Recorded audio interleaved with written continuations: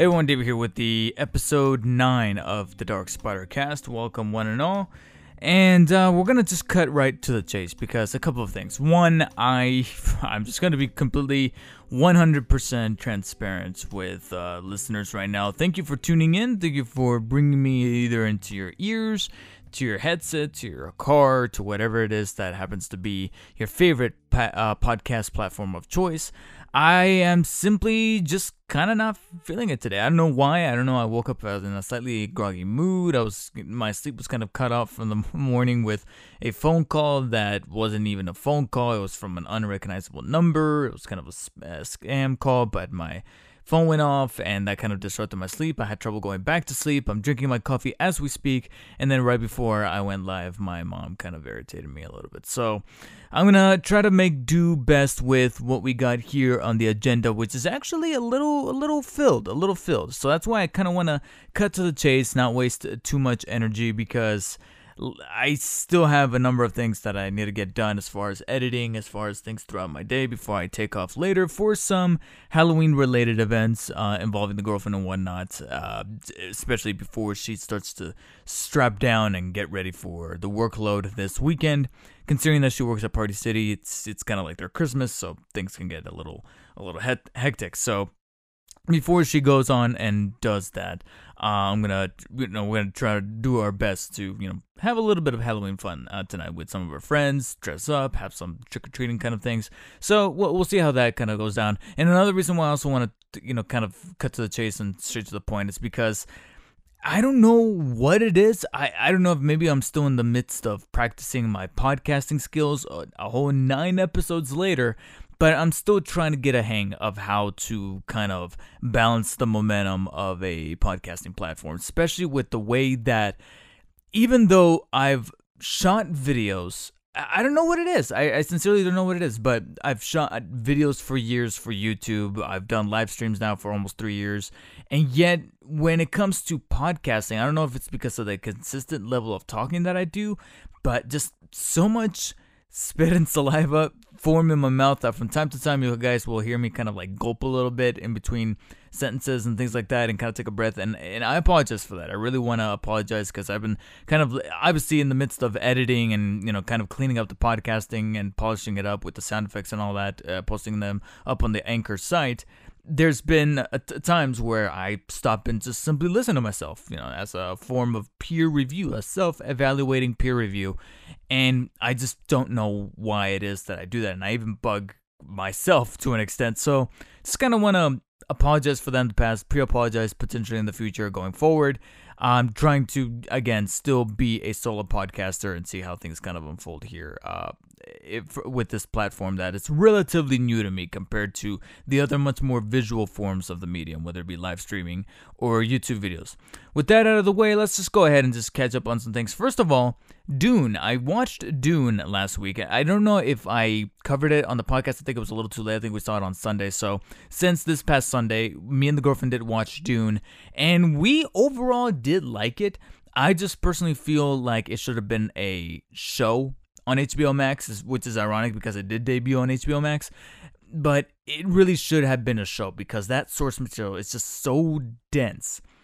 Dense enough that one of the comments, one of the common things is that, from a lot of people widespread said, is that those first books, especially the first one, because here's the thing, here's how you know that my girlfriend liked the movies, especially if it's based on a previously published source material, is that after the movie's done, she's going to want to look up the lore and the mythology and the source material of that movie. And with Dune, she just went straight to Wikipedia, went straight to the internet to just see how long the books are, what other details the book can kind of share that the movie didn't. And then within the area, after we were done watching the movie and we were kind of picking a spot to eat, and even after we were done eating, we actually saw a Barnes & Noble nearby. And so to kind of walk off the food before we headed back home, we went to the Barnes & Noble and just kind of walked around, and immediately she was trying to look for Dune, the actual book series, which we did find. And comparatively, we did notice that first book of Dune is unequivocally much thicker and denser than the rest of the books. And to think that this is technically part 1 of Dune, we still got part 2, which has since been greenlit.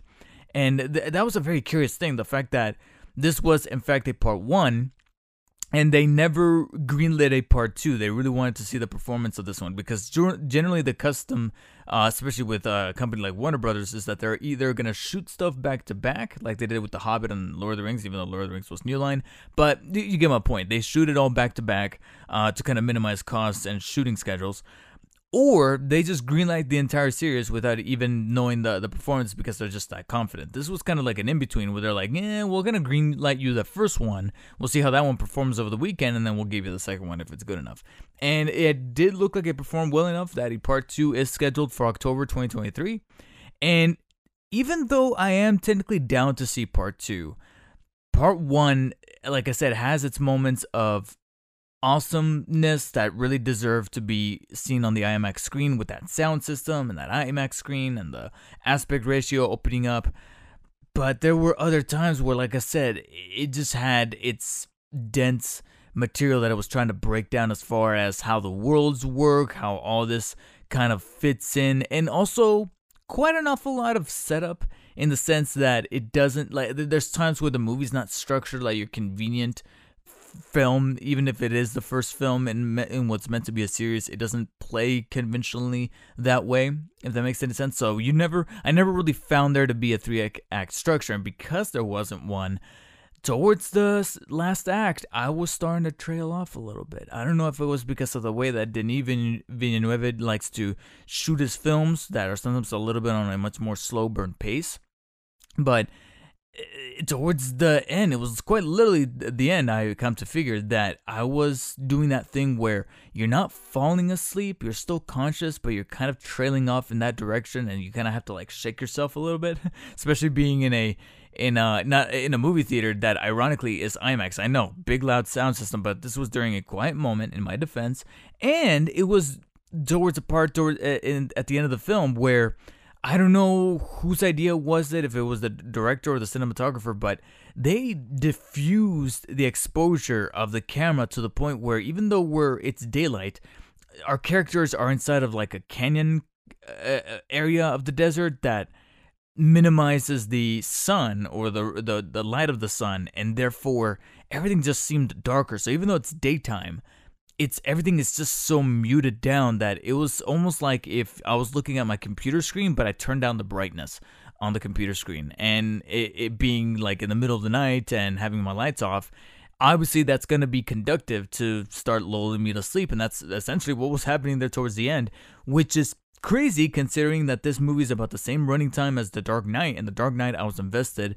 from beginning to end. It's one of my favorite movies of all time, and even sticking with the same director, Denis Villeneuve, he made Blade Runner 2049, which is, I think, much longer. I think it's 2 hours and 45 minutes. And that movie, I was engaged from beginning to end. So I have no idea why this one was the one where I was starting to trail off. And I think it's because, like I said, that we're just trying to compartmentalize too much of that dense book into one movie that personally I feel like if it was in a serialized manner like a show where it was like an hour a week or the whole season up in one weekend, but it was still multi-episode, 1 hour per episode, and I was able to kind of digest it in those bits and chunks, I probably would have absorbed it a whole lot better, even if it was shot in the same way. I'm not saying it has to be shot in a very hectic manner. No, it could still be done like Denis Villeneuve likes to do. But it was they were just trying to cram a little bit too much, and to consider that this is just part 1 of part 2, I was just thinking to myself, I'm hoping that maybe the upheaval has been taken care of since they've already set up how the worlds work, which they do a phenomenal job of doing so. I genuinely felt like I was on different planets. I never felt like I was on location here on Earth and they were just trying to dress it up as a different planet. It actually felt like we were in a different universe. So I have to give credit to that. And so many different technical aspects about the movie were amazing, as far as how the sets look, how the music looks. I mean, sounds, especially from Hans Zimmer, being that it's a goat like Hans Zimmer. And on top of just the cinematography, like I mentioned before, as well as the acting. All the actors are taking this seriously, but not too seriously that it comes off too melodramatic. They still feel like they exist within their world, so that makes any sense. Like everybody feels organic to what they were assigned to. Specifically, Jason Momoa, Oscar Isaac, Timothée Chalamet, Rebecca Ferguson, all those. The only one that I was like, oh man, what was up with this is Zendaya. She's not terrible, but that's the thing, is that it's very hard to call her terrible when she's barely in the movie to begin with. You know what I mean? We're definitely gonna have to wait till part 2 to see what she's all about, because what you see in the trailer of her just looking at the camera and then walking away wistfully, that's literally all she does in this movie. Like, she has a total of like 5 minutes of screen time, and in those 5 minutes, that's literally all she's doing. So, a lot of, very cool points of setup and seeds planted for part 2, especially with the way that some characters kind of exit, where they don't even fully exit. So you're thinking to yourself, okay, yeah, there's got to be something else left here. Or the amount of screen time that they received, like I mentioned, Zendaya, or even Dave Bautista, who looked pretty dope in the trailer. Spoilers, but he's barely in it. He's in it for, like, again, 5 minutes. I even feel kind of bad for him, considering that he had to put on a shit ton of makeup and wardrobe design, and only to be in the movie for so long. And that goes even double for Stellan Skarsgård, even though he has gone on record to say that he actually enjoyed the experience.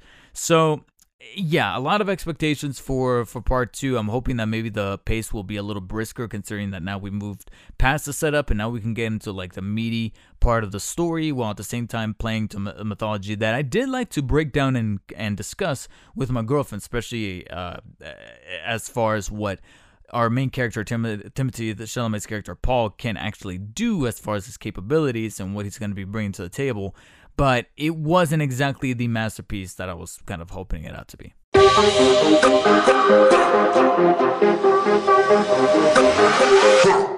So this week's What I've Been Playing segment is arguably going to be a little short, because it's quite literally identical to last week's, which is going to be Pyre and Resident Evil 8. I really have not been playing anything else. Any other pockets of free time that I've been having has been dedicated to editing more videos, shooting more videos, and looking for employment, things like that. Run-of-the-mill stuff that you have been hearing in past episodes. However, the only little twist is that literally yesterday, Thursday, I was able to finish both Pyre and Resident Evil Village. So you can take my word when I say that my gamer OCD was plenty satisfied at the end of the day, knowing that I've beaten 2 games within the same 12-13 hour period. And by the end of the evening, I didn't want to play anything else, because I had my fill of gaming sessions, with Pyre going on for like about 3 hours, and then live on stream Resident Evil Village for about 4. Let's start off with Pyre. My opinion about the game did in fact get better from last week's first impressions, where I said that the core action gameplay of the game that's focused on active gameplay is pretty much a glorified version of soccer, where you're trying to get this orb into the enemy's pyre before they do it onto you, and minimizing your score. And once it counts down to 0, you lose, or if theirs counts down to 0, you win, and you're able to then compete and win in these things called rights. And in doing so, you level up your characters, and occasionally you'll come across a liberation right where one of your characters goes free from the downside, which is this wasteland that your characters are committed to live out in exile for the rest of their days. So ultimately, the story kind of evolved from that point, where there's a lot more was presented at stake. Without going into spoilers, in case any of you listeners are planning on playing this game, Pyre, which is from Supergiant Games, the same developers behind Bastion, Transistor, and last year's critically acclaimed Hades, which I adored. So I was definitely looking forward to Pyre, and making Pyre my last PS4 Pro game before officially transitioning and permanently transitioning to the PlayStation 5 for all my PS4 and PS5 needs. So the Pyre rather, was a very satisfying game to finish that saga on. And here's the thing, is that later on tonight, after recording this episode, I am gonna load the game back up, because it does have a versus mode, and it's basically a multiplayer mode where that core loop of the gameplay, as far as the rights are concerned, when it comes to playing that, like I said, that glorified game of soccer / football / whatever you want to call it, as far as sports are concerned, you can actually play with other people and kind of take it from a multiplayer-centric position, where you don't exactly advance in the story, you don't really level up your characters, but you do kind of gain things within within that component.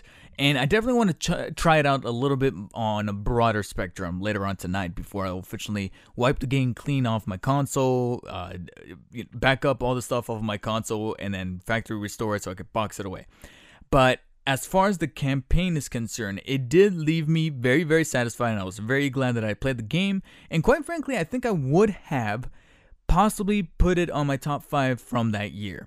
Now, would it be one of my favorites coming out of the developer Supergiant Games? I don't think so. I personally still think that Hades and even Transistor are better games than Pyre, because despite being absolutely in love with the mythology that they set up in Pyre, as far as how the Commonwealth works, how the downside work, how these rights work, how these characters kind of interact with one another, and the way that they talk, you can definitely tell that whoever writes the dialogue for not just Pyre but almost any of these Supergiant games is a walking thesaurus, because there's just so many words that they figured to have meaning for something else that they've been wanting to say, and it's just awesome to hear these characters talk, and it feels very distinct because you have some characters talking in a very slang way, but then you have others speaking in a very eloquent way, and so it makes the characters distinct, and it makes you resonate with them and find them very compelling, which is why when these last couple of hours that the game went into raising the stakes, not only because these rights will then provide a sense of liberation for the characters from the exile, but then another character comes forward and says, hey, by the way, I think we're running out of time, so you better choose wisely who goes free and who is going to play a bigger part in a subconscious role that's going on in the background. It's never really shown in the foreground or even visually because they could only do so much with the budget, but there's something else going on in the plot of the story that is kind of it's bringing an underlying sense of circumstance. And because of that, I then have to strategize exactly who's going to go free, who's going to get leveled up, who's going to stick around, and who I want to kind of prioritize in these rights leading up to its eventual climax that again starts to elevate the stakes with not only making the gamble bigger, but also making you run out of time because not everything's going to last forever. So it definitely did ramp up the stakes to where it started to not feel as repetitive as it was last week, because one of the things I mentioned last week when I was tackling the game was that it was starting to delve on slight repetitiveness despite changes in dialogue and addition of characters. There was nothing really prodding along as far as story. I felt like we were kind of doing the same thing over and over, getting from right to right. We get on this environment, we have this one section where characters interact with each other, and then we finally reach our end goal destination where a big right takes place. Characters talk to one another, you get your rewards, and then rinse and repeat. It was finally towards this last half of the game that I finally started to kind of break away from that as the stakes got elevated. With that said, Pyre undoubtedly knew that it was going to be my last game on the PS4 Pro because this thing did not want to end. I said that I played it for about 3 hours yesterday. Officially, I played it for 3 hours. Unofficially, I played it more for like an hour and 45, 2 hours, because that last hour, it are either characters or even songs literally saying, this is it, this is the final thing, this is the final, after this, there's no more. And I'm like, bro, you guys are ending just as much as Return of the King wanted to end, which was almost never. So after a while, it did feel a little draggy towards the end as far as the presentation aspect of things, because even though I had beaten the game from a gameplay standpoint, you still had characters and the game itself still trying to tell me from an epilogue standpoint, like, oh, this is what happened afterwards, this is what happened after you did this thing, and then the final thing here is what the final last this and that. And I'm like, guys, come on, you gotta end it. I got dinner to make. I got things to do. So it did kind of overstay its welcome a little bit towards the end from a technical standpoint, but overall, very satisfied with what Pyre was able to deliver as far as being my last PS4 Pro game, and also being a very, mainstay for Supergiant Games that in the future, if they were to come up with another game that will then give us a kind of like a collection where they can kind of bundle Bastion, Transistor, Pyre, and Hades along with a fifth game as like this big, essential collection for that developer, I would gladly buy it in physical form. And then Resident Evil Village. We finished it last night after a very beefy 4-hour stream. And as the credits rolled, it's something that I was already starting to echo in my brain as I was kind of jumping into this climax here, was that it really is going to boil down to preference, because Resident Evil Village objectively is a really well-made survival horror game or survival action horror game. Because that's the thing, is that Resident Evil Village is definitely going for a much different aesthetic than what Resident Evil 7 Biohazard was trying to do. So Resident Evil 7 Biohazard was going for a much more grindier, nastier, filthier aesthetic as far as that southern environment with the Baker family, and going for a much more Hills Have Eyes, cabin fever kind of approach. Whereas Resident Evil Village is meant to be more like, going to Transylvania or doing something, pulpy as far as like a Dario Argento sort of horror aesthetic with, obviously you're going to have your mutations and your connections to the prior games, especially with our main character Ethan Winters continuing things that, were left kind of undone from Resident Evil 7 Biohazard. But with that said, and without trying to, stray away from spoilers just in case, because this is still technically a 2021 game, so as I played it and I finished it, I am not only considering it as a Resident Evil game, comparing it to its companion piece, rather, which is Biohazard, because it's the same character and the same first-person perspective, and they're meant to be like two halves of a whole. But I'm also considering it as a 2021 game and potentially for Game of the Year. And that's what I also need to look at it from that optic. And with those optics, I would say that yes, this is probably going to go in my top 10. Will it be in my top 5? I honestly don't know, because as much as I genuinely did enjoy it, it did have a couple of pacing issues. Last night we went into our final, what I thought was going to be our final lord or our final boss fight or our final, main head honcho that we had to defeat, which is Heisenberg, or as I like to call him, Magneto.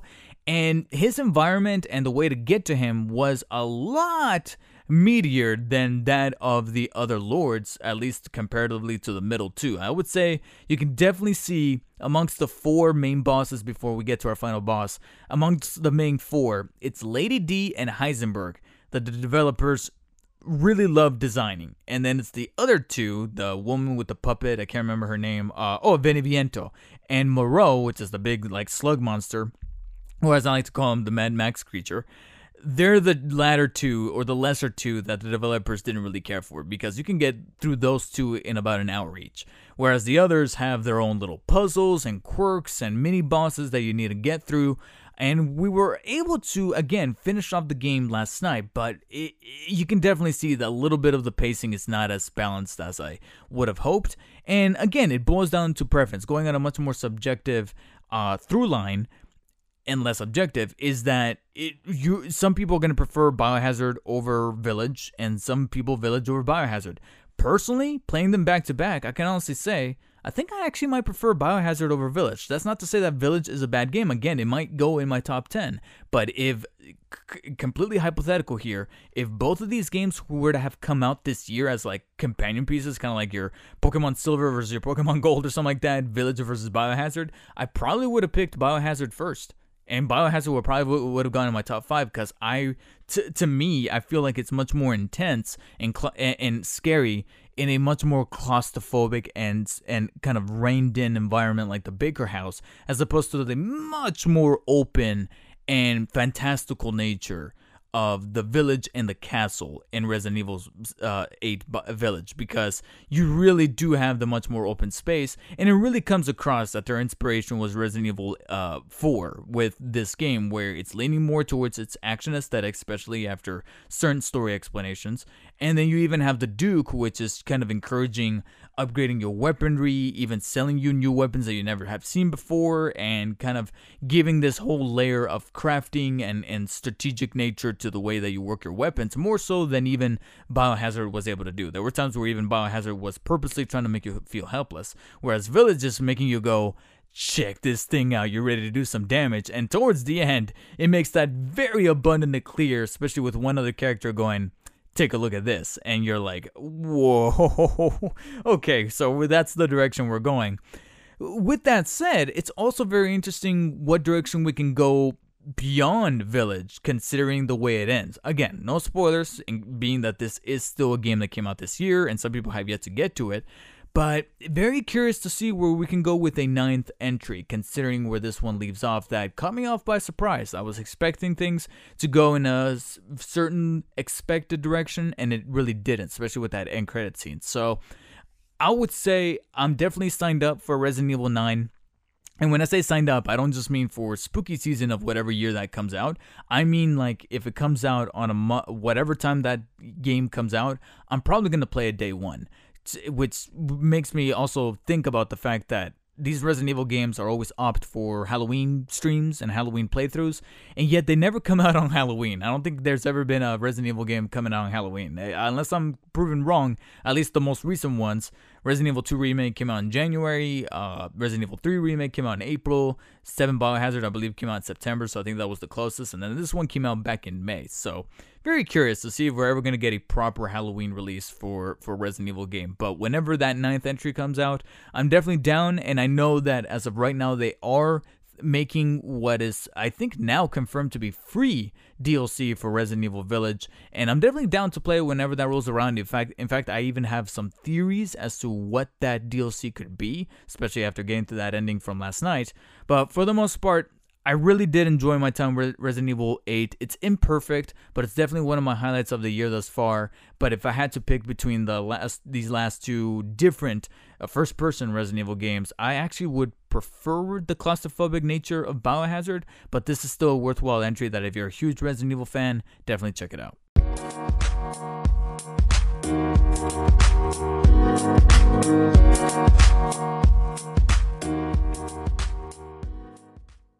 And being that we're on the sunset days of October and Halloween is literally just a couple of days away, that actually poses a question in my mind, and this is definitely a topic that I would love to have with like another party here, like a co-host or something like that. So I'm not really gonna spend too much time on this because I really haven't had my share that's been as big as other gamers. But this did pose a question to myself.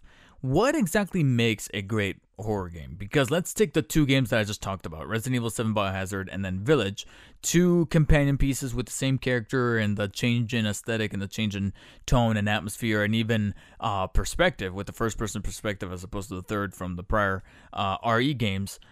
It makes me wonder what exactly makes a great horror game. Because here's the deal.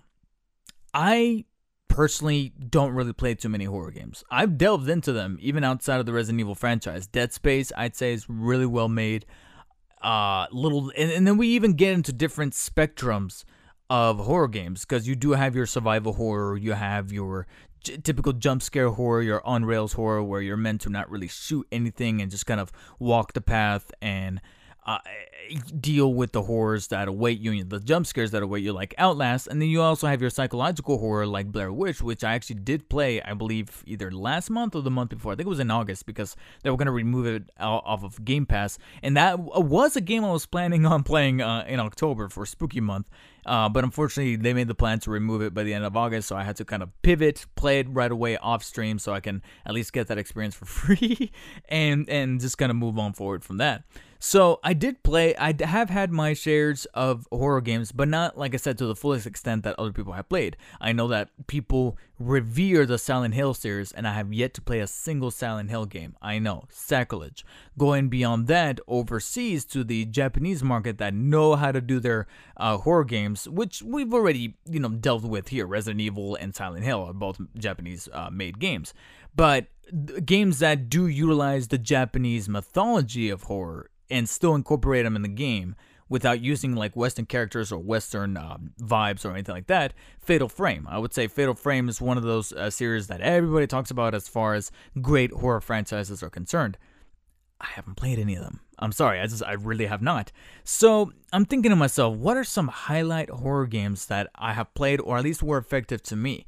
Going back to those two that I just mentioned, Village is meant to be more of this fun, spooky roller coaster ride in Eastern Europe, whereas Biohazard is meant to be a nastier, grimier, hellish visage inside of the southern Louisiana with Biohazard in the Baker House. Personally, between the two, I feel like the claustrophobicness of Biohazard was more effective to me than it was in anything found in Village. And that also makes me think about that original Dead Space, being stuck in this ship and barely having any kind of ammo and any kind of resilience. Because I will admit that jump scares are definitely much more effective with the video game format than it is in the movie format. In movie format, especially nowadays, you can definitely see the jump scares from a mile away. I feel like the only filmmakers right now, some of the few filmmakers that are able to do jump scares effectively, or maybe even make them effective by not using them at all and misleading you, would be directors like Edgar Wright or James Wan. They know how to deliver the creepiness factor. And that also reminds me of a different spectrum of horror games. Those games that are not meant to be so much scary or horrific, but rather just more creepy. Little Nightmares is actually one of the ones that comes to mind, and we did have the sequel released not too long ago, which unfortunately I have yet to play, but I did play the first game.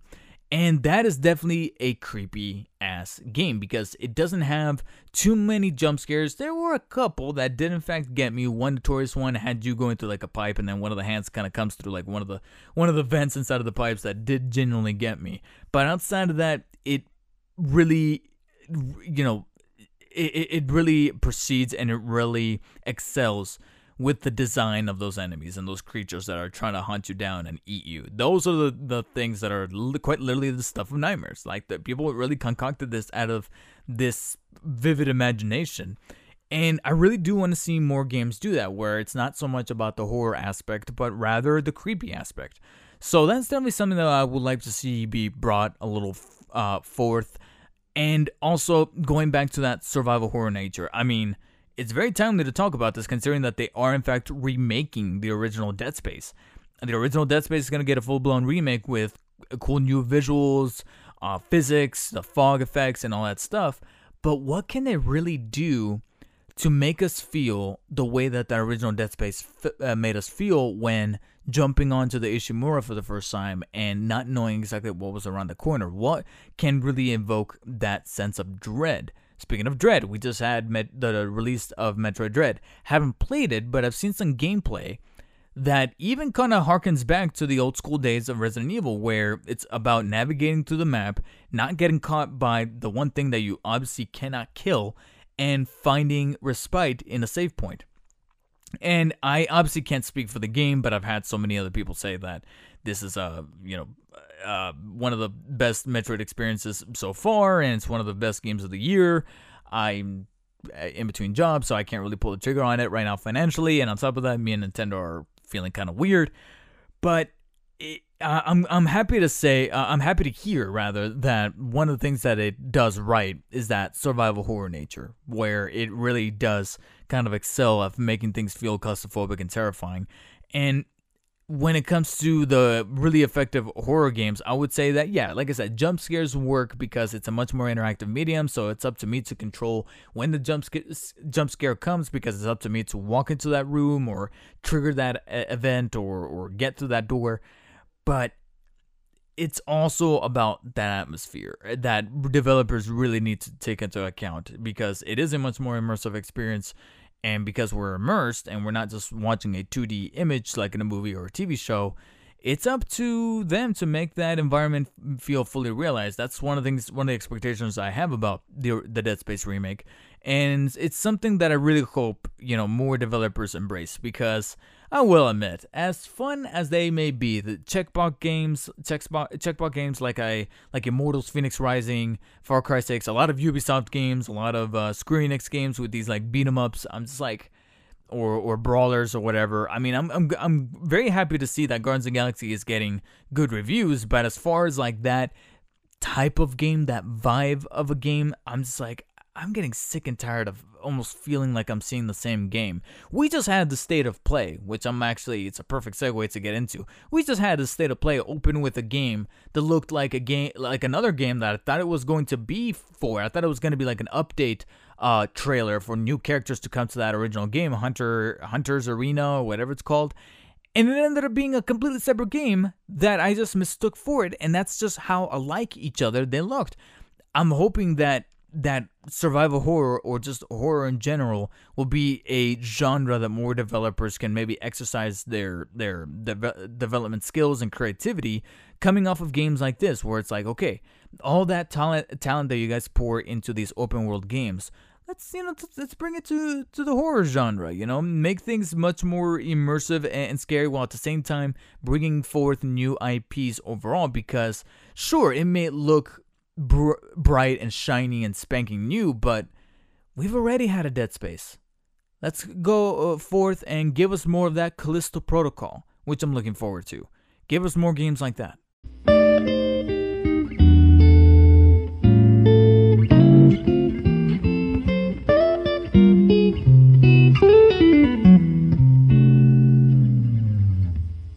So, being that we're on the subject, let's talk about that state of play. Not much to really talk about, unfortunately. We did have a state of play on Wednesday, October 27th at 2 p.m. Considering that it was only going to be 20 minutes and only based off of third-party content. See, here's the thing. One thing without the other would have probably been okay. If they had said that it was a state of play with third-party content, I would have been like, well, maybe I'll stream it. Maybe we'll cover it or do some reactions. As soon as they said 20 minutes, I'm like, there's only so much that you can really talk about in 20 minutes. And knowing ahead of time that one of the games that they were going to showcase a little bit more as far as gameplay is concerned was the game, what I like to call the pooping game, which was the game Little Devil Inside, that a lot of people, kind of walked away thinking, no, that looked interesting from the PlayStation 5 showcase from, I think, last year. Being that game was already set to return during that state of play, and you're only working with 20 minutes, or let's say now 15 minutes, because you're probably going to devote 3 to 4 minutes to that Little Devil Inside showcase, what can you really talk about from a third-party standpoint? Being that it's not first-party, we can definitely cut out Horizon, Gran Turismo, Spider-Man, and God of War completely out of the equation. So what do we really have to work with? Some people were kind of spitting around Final Fantasy 16 and a couple of others, Sifu maybe, going into the indie scene. Yeah, almost none of that. Now, there were some unexpected surprises, and I don't know what this says about me. I don't know what this says about the state of play. Take it how you will. But to me, one of the biggest surprises, aside from the Little Devil Inside gameplay that we already knew was coming, and again, that was not really surprising in and of itself, but what I generally found surprising and intriguing was that Bugsnax was going to get free DLC. Not only just free DLC that's meant to be more Bugsnax to catch and more weapons and tools to use to catch them, but a whole other island expansion to go to where not only you have new species of Bugsnax, but even existing alpha Bugsnax that are called Big Snacks, which are basically bigger versions of those prior Bugsnax. Yes, we're going full Pokemon on this bitch with the whole Gigantamax thing where they're making these creatures and making them bigger, thus then changing up your strategy and your perspective of how to catch them and using different weapons and tools to be able to catch them accordingly. And it's all going to be free. Now, it's going to be a little bit of a wait. It doesn't come until they said spring 2022, so we have a release window. We're probably expecting somewhere between March and May. But it's going to be free, and it's not just addition of new creatures, new Bugsnax, and new tools. It's a whole other landscape, dealing with new terrain, new environments, new weather patterns, and all being thrown in for free. I'm like, yeah, I'm down. I think I might just have to reinstall this here Bugsnax and try that out come that time. Now, I know it's crazy that was probably my highlight of the state of play. But then moving on to other little fascinating things or little intriguing things like the new inclusion of the PS Plus games. One of which was finally showcased at this state of play. That prior to this state of play, I didn't know what this was about because literally that morning, the PlayStation Plus games for November were leaked. And those PlayStation Plus games were unfortunately mostly made up of games that I already owned, one of which I paid $30 for, so I wish I could have known this ahead of time, but oh well, there's no way to do so.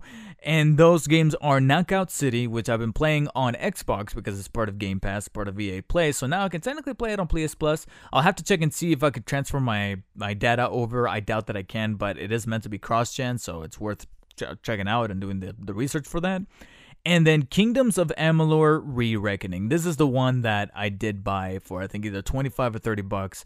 Even though it was technically a sale, I still paid for it. And now knowing that it's coming for free next month, it makes me feel some type of way that I'm trying my best to ignore.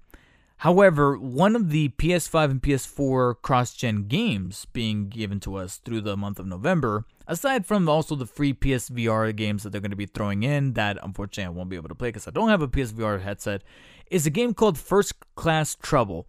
And up until this point, we didn't really know what the game was in the fullest extent, probably some cliff notes and some artwork, but I'm like, what is this?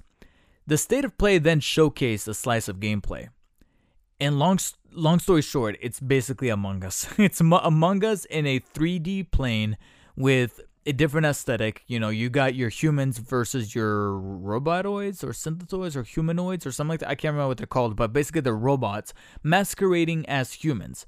And you and another player need to pretty much pull the ultimate strategy to fool the other into thinking that you're a human when in fact you're a robot, or convince the rest of the party to say, hey, I'm a human, the other person's a robot, and make the accusation and see who gets taken out. Sound familiar? Yeah, it's pretty much Among Us. And I said this during the state of play, is that even though this looks intriguing and bringing it to a 3D landscape could also make for some potentially fun gameplay, and considering that's going to be free next month, it's worth at least giving it a shot, at least one playthrough. It couldn't hurt. But with that said, expect a lot of Among Us clones to be coming in like the next year. Because as soon as that game took off, a lot of developers got to work. And now, though the popularity of Among Us itself has died down, you can bet your ass that a lot of those developers are probably so knee-deep into development of their Among Us clone that they can't abandon ship right now. They're going to have to make the games and release them. And they're going to release in quick succession, and a lot of the common folk out there are going to look at these games and be like, oh my god, so many Among Us ripoffs, how can they do this? And I'm like, you have to consider how the gaming industry works. When something takes off, a lot of other people are going to try to replicate that magic, catch the lightning in the bottle, but because of how long games take to make, especially in the time of COVID right now with the restrictions and people working from home, it's gonna, be kind of stretched out that whatever game comes out right now was started like 2 years ago when Among Us took off, even before COVID. So we're seeing a lot of kind of time capsules kind of unfolding in place, especially when it comes to video game development, and people need to start recognizing that a little bit more, in my opinion. So we had that, and then again, we had the opening game that made me feel like I was watching that Hunter's Arena game, only it ended up being something called Death something Let It Die. Apparently, it's like the second game in an existing franchise. All I know is that it looked generic as all hell, but not as generic as that kart racer with the Blondie song, I'm gonna get you. It's like, unless you're a mod racer or you're some form of PlayStation All-Stars equivalent of a kart racer, so if you had like Nathan Drake going up against Kratos in a kart racer, unless you're doing something like that, don't talk to me. And on top of that, you have the gall to come up with like the most generic ass name, Kart Racer, whatever. It's like, it just, oh my god, it's just, in a lot of games showing up here were just giving me that lukewarm feeling. I mean, I'm stoked for people who are huge fans of King of Fighters. I've never been into King of Fighters almost at all. So to see it being showcased here, I was like, oh, okay, cool. You got a new fighter in there. I saw Maximilian Dude lose his shit because, he's a huge fighting game guy. He probably grew up with King of Fighters. So when he saw it show up here, he was like, yo, dope. And then we have a new Star Ocean game that looked fine. It looked fine. It didn't really look anything spectacular, but it looked terrible either. It looked like a game that it might even be coming to other platforms outside of PlayStation. It got first dibs exclusive look here in the state of play, but I feel like in the future it might even be coming to like Switch or I doubt about Xbox, but maybe PC and Switch. We'll see. All I know is that the whole thing ended with Little Devil Inside, and I'm probably skipping a couple of other games, but trust me, if I had remembered and made a mental note, I probably would have remembered by now, and because it didn't happen, I would say it was probably not important enough to happen, unfortunately.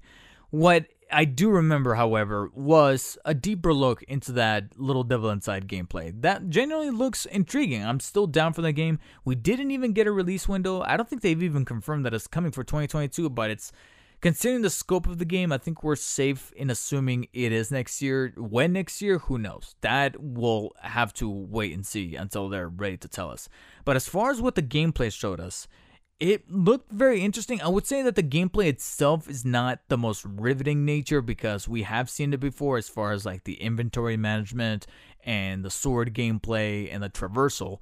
but it's more about that aesthetic and that tone and that look of the game that I think sells it, as well as the humor. Again, opening that with that trailer, that very first trailer, not this one, but the opening one from the PS5 showcase last year, where it showed him falling in that cave and then it just cuts to the dude taking a dump. It was a good way of cementing exactly what kind of feel and tone they're going for with this game. And that depth of perception, making everything look like a toy diorama set, I love shit like that. Stuff like in games like Unravel or It Takes Two. I love it when game developers play with the depth of perception, as long as it's not intrusive to the immersion of the game, the playability of the game, making sure that it doesn't impair our actual vision as far as interacting with the game. Go for it, because I love it when developers get creative with that sort of shit. And seeing it being done again here with Little Devil Inside, as well as like I said, the much more Tim Burton-esque kind of aesthetic, I was like, you know what, sign me up, I'm down for this game. But we're just gonna have to get at least another little gameplay slice so that we can look at some of the more intriguing, creative things from the gameplay. Because the gameplay itself, it's fine, but it's not doing anything terribly riveting unless they have something else that they're just not ready for us to show, along with a potential release window. All in all, that was my takeaway from State of Play, along with the fact that I was very, very happy I did not stream it and just recorded my entire reaction, compiled it together, and uploaded it as a singular video, because ultimately, I feel like by this point, only 2 days later, almost nobody remembers that State of Play, unfortunately.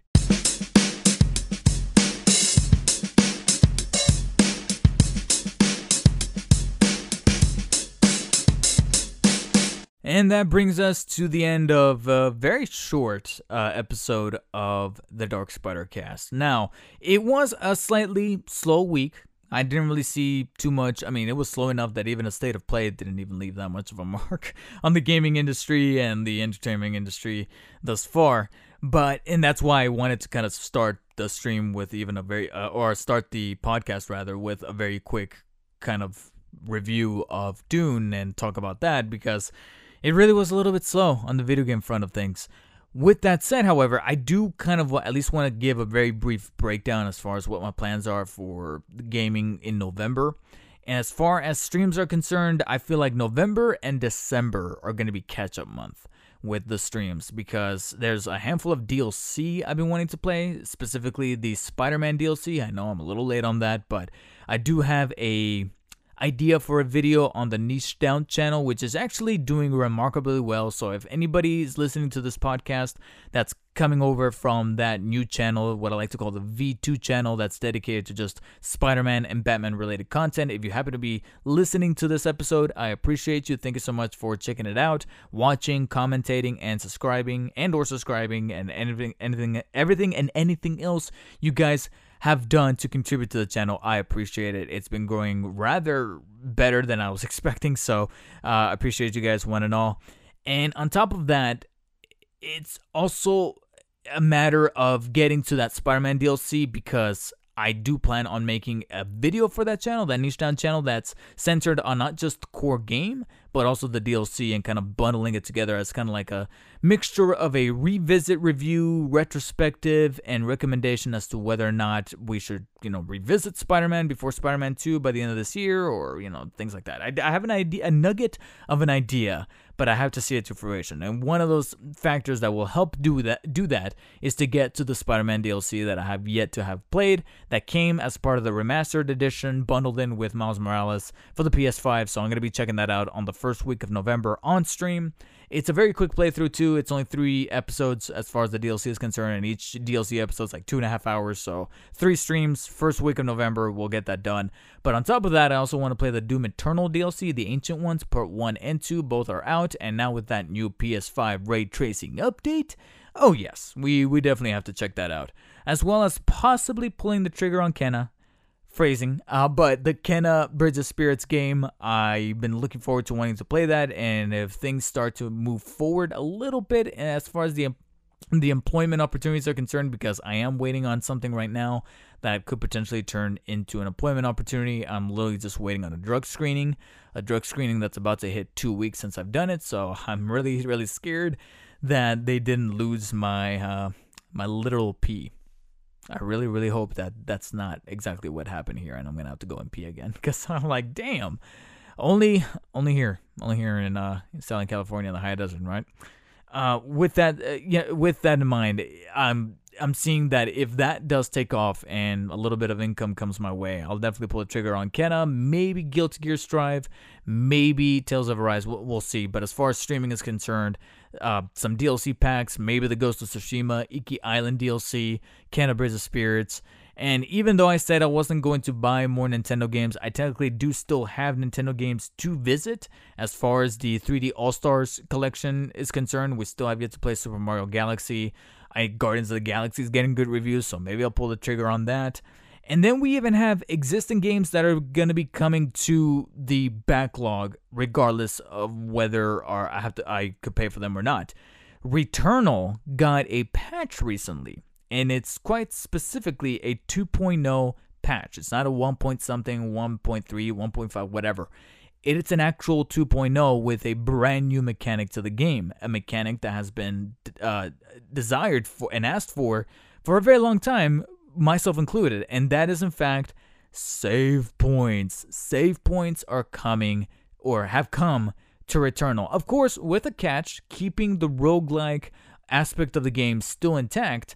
You can now save at least once at a time per run. So you can save once, turn off the game, turn off the console, turn it back on, turn the game back on, load up exactly from where you left off, whatever room you left off in, keep playing, but if you die, then of course you start from the beginning in classic roguelike fashion. This actually starts to feel a little inviting to want to revisit Returnal again, because, not gonna lie to you guys, I did in fact drop that game earlier this month. I started playing it for a couple of weeks. After a while, I just kind of fizzled out, and by the time I was starting to feel the slight temptation to want to revisit it, Jack and Daxter, Ratchet and Clank came out, so that's why I was like, alright, it's time to move forward. We have plenty of other releases also coming out very soon, so that eventually took up my time, and then I did find a job over the summer at this remote call center, so, it just kind of fizzled out, and I moved on to my Resident Evil marathon series over the course of the months leading up to Village here in October, so one thing led to another, and I just dropped the game. But this 2.0 update might actually do the trick of me pulling the game back up in these next couple of months that are meant to be catch-up months, hopefully possibly beat it, and that way I can at least feel good about that and know that, hey, this is a game that I can definitely consider for the Game of the Year spots, considering that I did technically finish it and get credits rolled on it. So Returnal might be returning to the streams. And then we also have Halo Infinite, which we did have an overview on the campaign be released online recently by 343 Industries.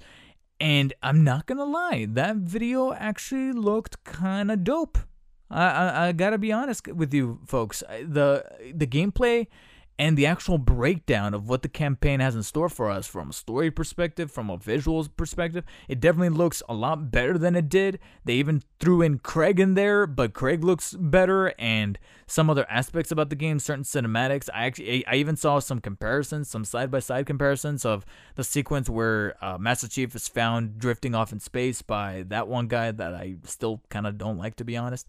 I don't know what it is, but that Hispanic guy, he comes across as a dude who is aware that he's in a Halo game, and he's so ecstatic about being in a Halo game that he just feels like a dude who knows he's in a video game or in a Halo video game. I don't know. He's weird.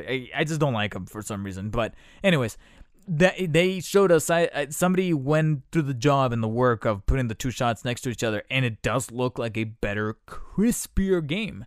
And on top of that, like I said, so much of it looks polished. I still don't know how I feel about how much they're holding back up on the initial release with no co-op. In fact, the no co-op is probably the part that hurts me the most, because me and my buddy, Surface Assassin, from the streams and from real life, it would have been nice to have done a co-op stream with them. And knowing that it's not coming until probably like spring 2022, that means that we either have to wait until that time to do a co-op stream, or we're just gonna have to play it off stream. Because one thing to keep into mind here is that it's gonna be the first open world Halo game, and by default, that means that this thing could take up anywhere between 20 and 30 hours, which means it, to me personally, I know other people are different, especially if they're like full-time streamers and they're streaming literally all day, every day, or 5 days out of the week, etc. But for me, who only streams about 2 or 3 times a week, and when I stream, I only play for about 2.5 to 3 hours at a time, an open world Halo game might just prove a little bit too daunting, even with co-op. So that's why I'm thinking this is probably gonna be. Of course, there's well over a month and a half-ish or so, just a little over a month left to fully decide, leading up to its December 8th release, and it is coming to Game Pass. So financially, I don't really have to worry about it. The only thing I need to start thinking about is whether or not I want this to be a streaming game, because being open world might not be conducive to that. So I'm kind of been going back and forth on the fence as to whether or not this is a game I should stream, or if I should keep it off stream and just play it off stream, or if I should do a hybrid of the two, do all of the side content and all of the exploring off stream, and then on stream I do all the main events, the main campaign, the main story missions, all the story related stuff. I don't know. I haven't fully decided. If anybody's got any suggestions, post them in the comments section or hit me up via DMs or whatever. At me on Twitter or on Instagram or on my Discord. Links are in the description. And I guess with that, with those plugs, I'll go ahead and close out this episode. Thank you guys so much for listening to episode 9 of the DarkspiderCast. So even though we're still technically at the end here of October and we're about to reach Halloween weekend, which I bid you all to stay safe, but also make sure you have fun while abiding by COVID protocols, keep each other safe, keep each other intact. But above all, just make sure you have fun the right way, and hopefully you guys have a blessed Halloween. On top of that, entering November and December, I just know that as far as gaming is concerned, especially with November not having anything worthy for me to play, I know Battlefield 2042, Call of Duty Vanguard, those games literally do not appeal to me whatsoever. So I feel like November and a good chunk of December is going to be catch-up month.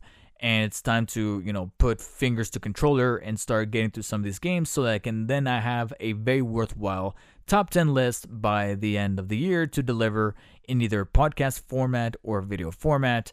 In the meantime, though, if you guys want to stay in touch, again, links are in the description, the Discord, the Twitter, the Instagram, the new YouTube channel niche down for just Spider-Man and Batman related content. Videos go up on every Tuesday and Friday until chosen otherwise, and with any exceptions, I'll try to make them into community posts, or I'll post them on Twitter and Discord, and you guys will know. Otherwise, guys, once again, I thank you and appreciate you for making it to the very end of episode 9, and until next week, stay humble.